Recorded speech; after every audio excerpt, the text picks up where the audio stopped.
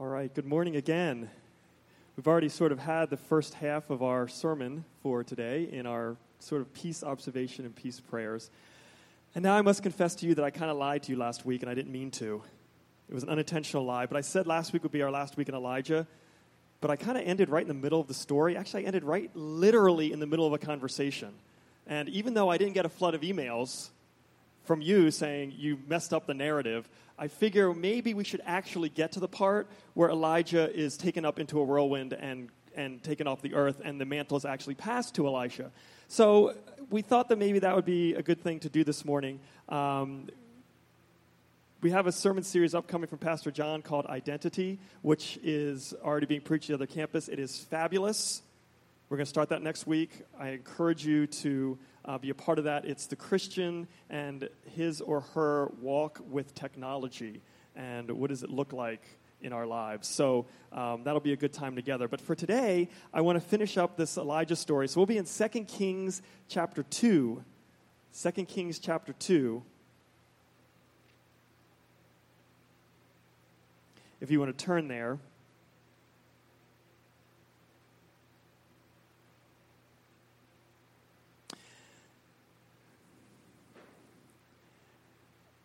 There are many things about the American culture that I find surreal, that I find unusual, that I find interesting, that I find to be excellent sermon fodder.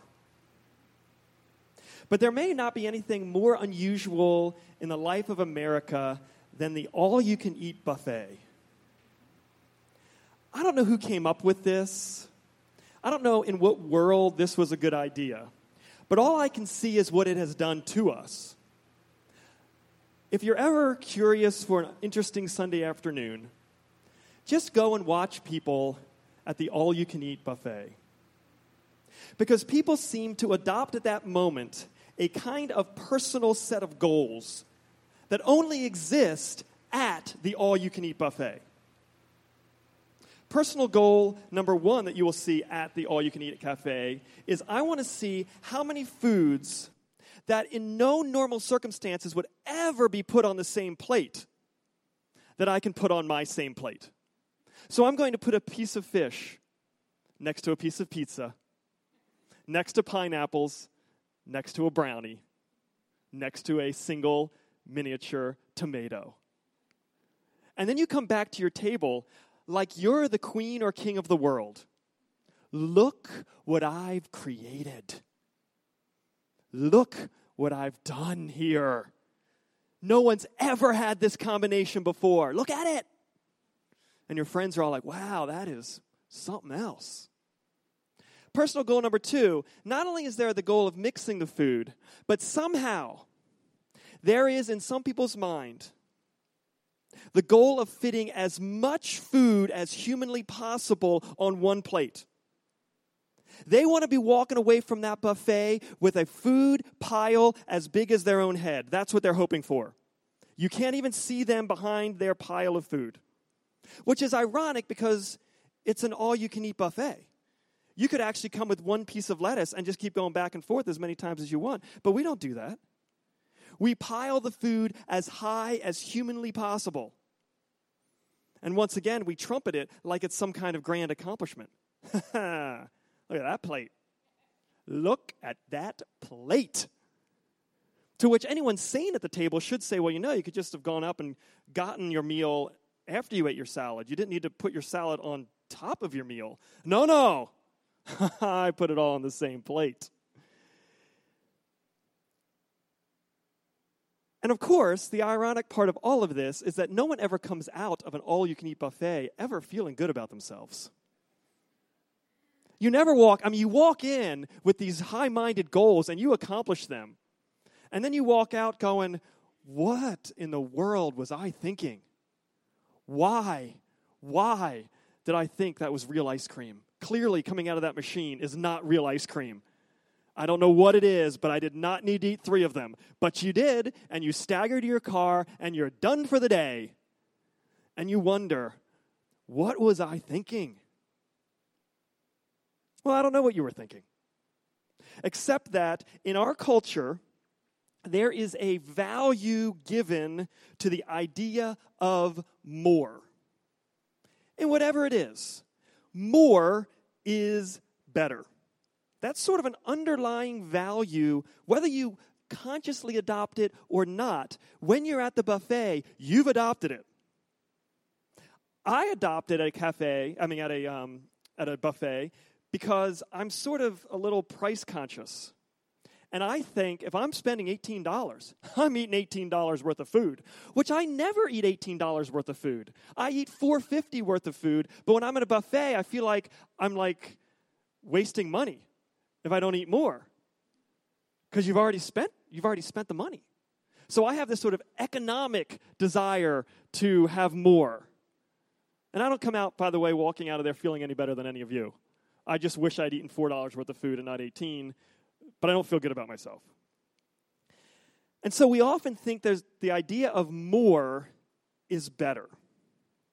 And I want to talk about that idea a little bit today from 2 Kings 2, because Elisha is going to ask for more of something that we would assume is always better. And I think that it is, but it does come with the question of how are you going to feel when you walk out of the buffet if you receive the more that you ask for. Now, if you remember last week, we walked with Elijah and Elisha. We walked with Elisha and Elijah through sort of I called it like a parable by journey. If you remember, Elijah walks from Gilgal to Bethel to Jericho to Jordan, and he takes Elisha with him. And at each point, Elijah says to Elisha, you don't need to go further with me. And Elisha says, where you go, I go.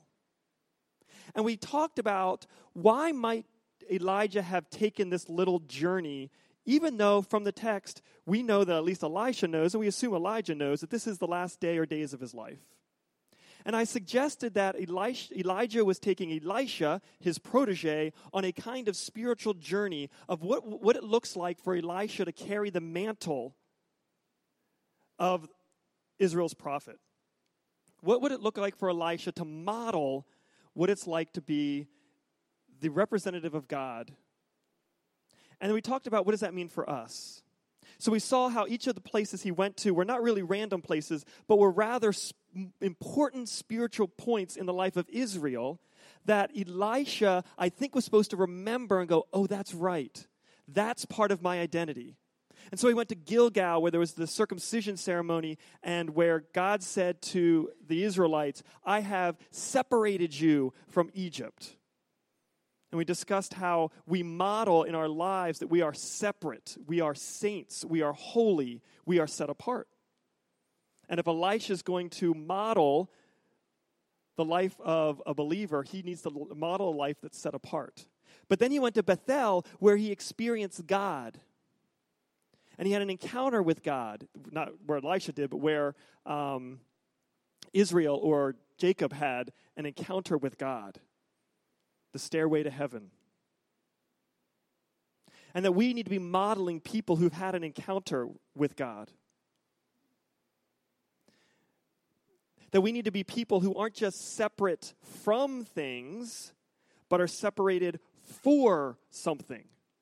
That we have not just been pulled away from the life of sin to live in this sort of nether region, but we have been separated out from, but also separated out for good works, and for following God, and for the good that God has to offer. And I suggested last week that we as believers, we have become people as a whole who are more known for being separate from than separated for. People know what Christians are against, but they often don't know what we're for. And so I encourage us to think about, are there ways that we can show ourselves to be for healthy families? And for justice, and for reconciliation? How do we show ourselves to be for stuff and not just against? Then they made a stop at Jericho, this symbol in the lives of the Israelites of hope and of God's presence in their lives as the walls fell down.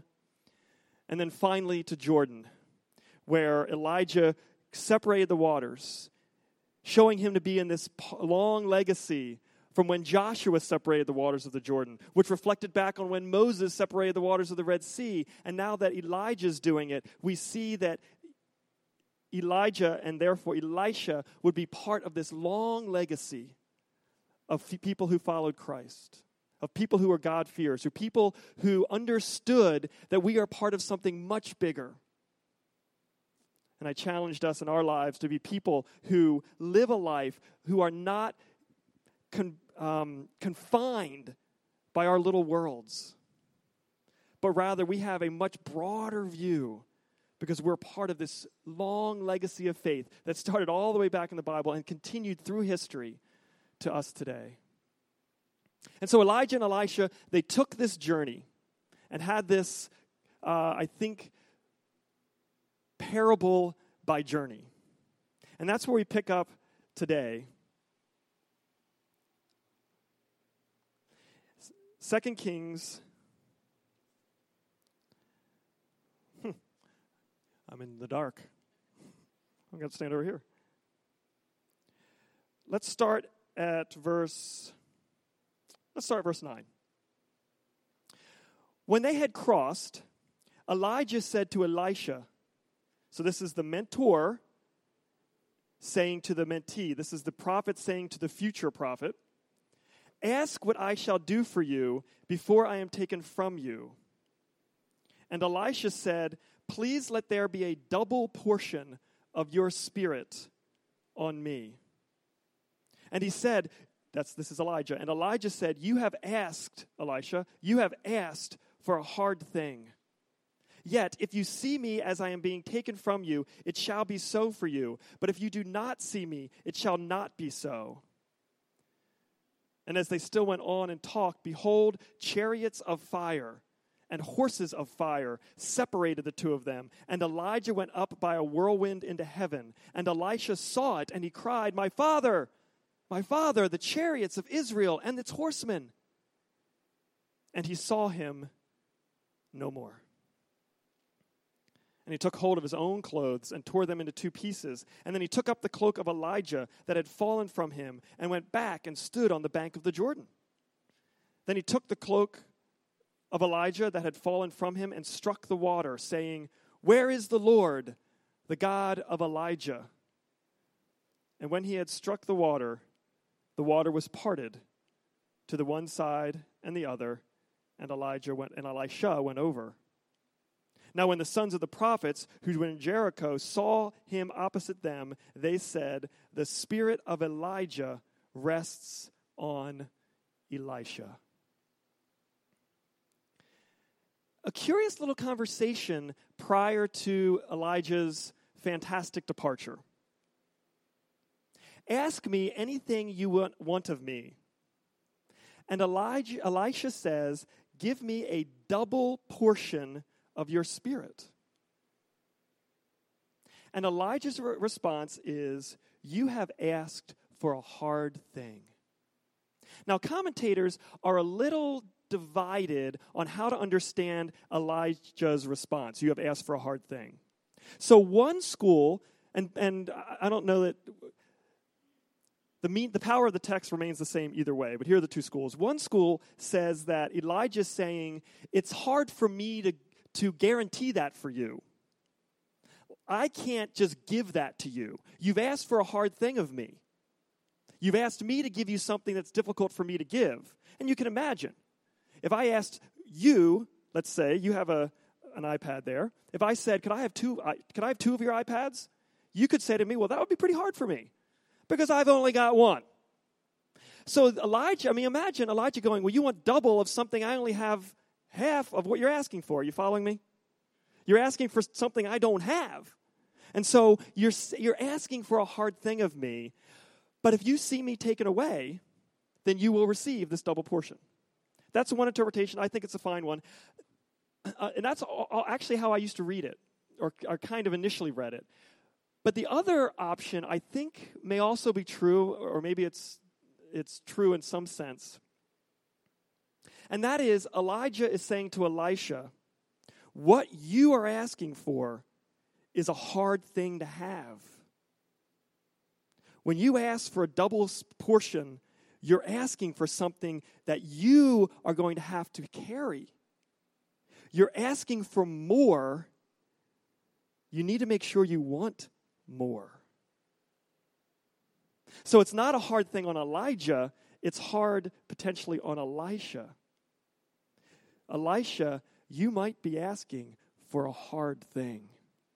Elijah knew his own life. We studied Elijah. We saw Elijah in Cherith in the wilderness. We saw him crossing through Israel being chased by Ahab. We saw him hanging out for years with the widow. We saw him going through dark and difficult times. Pastor Terry talked about his time on the mountain again where he just said, Lord, take my life. I'm all by myself. I think you can imagine when Elisha says, I want twice what you got, Elijah goes, you need to be careful what you're asking for. Be careful what you're asking for. You might not want twice of what I got.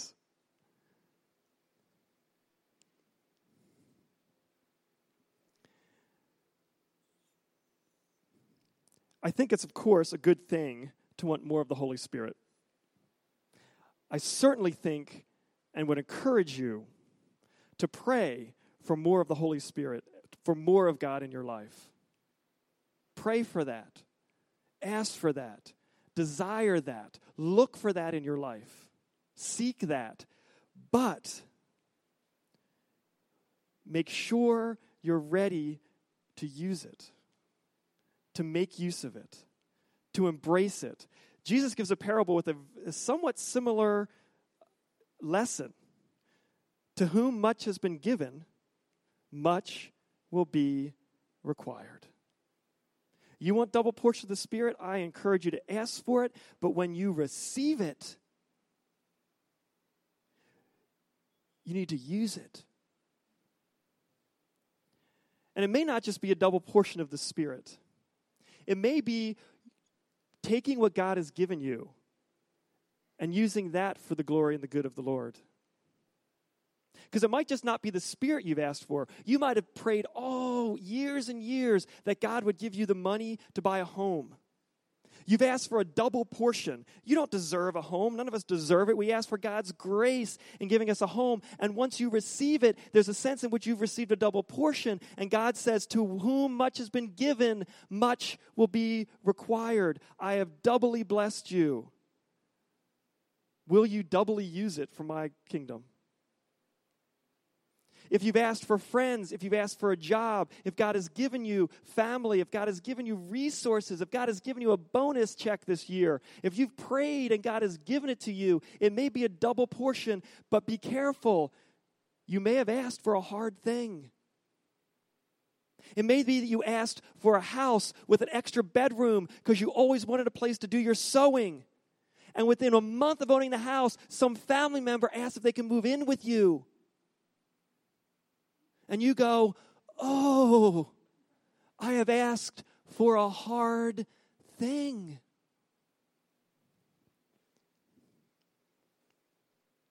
When I was in college, I organized and I worked and I asked and got all things worked out to bring my car to campus.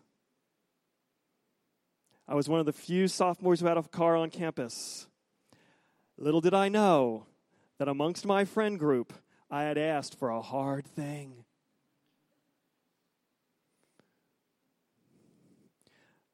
I would leave my key in my drawer of my desk and hope that it was there when I needed it, because my roommate needed the car. And I would come home and I'd pull out my drawer and there was no key. Of course, no cell phones, no way to contact him. And I would just hope. He knows I have to go to work today, right? And he would come flying back. Here's your key. I'd asked for a hard thing.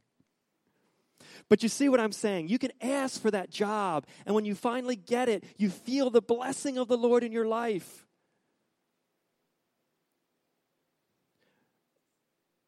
But are you taking that thing that God has given you, and are you using it as if it is a double blessing of the Lord? Are you recognizing it as a double blessing from the Lord for the Lord's use? Think about what you're asking for. Consider am I asking for a hard thing? And if I receive it, am I willing to give it back to the Lord? When Elisha watched Elijah go away, Elijah's mantle falls. His cloak falls to the ground. And this is the cloak that he had used to part the Jordan just earlier in the story. And notice that Elisha tears his own garment, symbolically, I think, saying, I am going to step into this life that I just had this journey for. I just asked for this hard thing. Symbolically, I'm going to tear away my past and who I might want to be in my own mind, and I'm going to put on the mantle of Elijah, and I'm going to carry this double portion. And he himself then goes and then strikes the water, says, Lord, are you with me? Have I received the Spirit? And the water parts, and Elisha is included now in the line of prophets of Israel. And all the prophets around recognize this. He asked for a hard thing, and he is committed to following after and using that hard thing, using that thing that he received for the work of God. It is conceivable that you could ask God for something, a double portion of something, more of something, a gift of some sort, and you receive it, and all you're able to do is stagger out of the buffet with a stomach ache. Or you can think about, what does it mean to have twice as much from the Lord? And is there a way that I can give twice as much because of what he has given to me? Let's pray together. Our Lord, we know that you've given us more than a double portion. You've given us triple and quadruple and whatever that's after that portion. And Lord, we want to be faithful. I know this room, and I know their hearts and desire to be faithful. So I pray that we would continue to not ask for a double portion, but that we would ask for that double portion and that we would embrace it in order to give away what you've given us. That you would use it that we would give our time and our energy and our resources away because of the double portion of the Spirit in our lives. Because you have blessed us, may we bless others. Give us that mindset, that nothing we have is ours. That you've made us responsible with much. May we show ourselves to be faithful. Lord, we all long for those words. You have been a good and faithful servant. May that be the testimony of our lives. In Jesus' name, amen.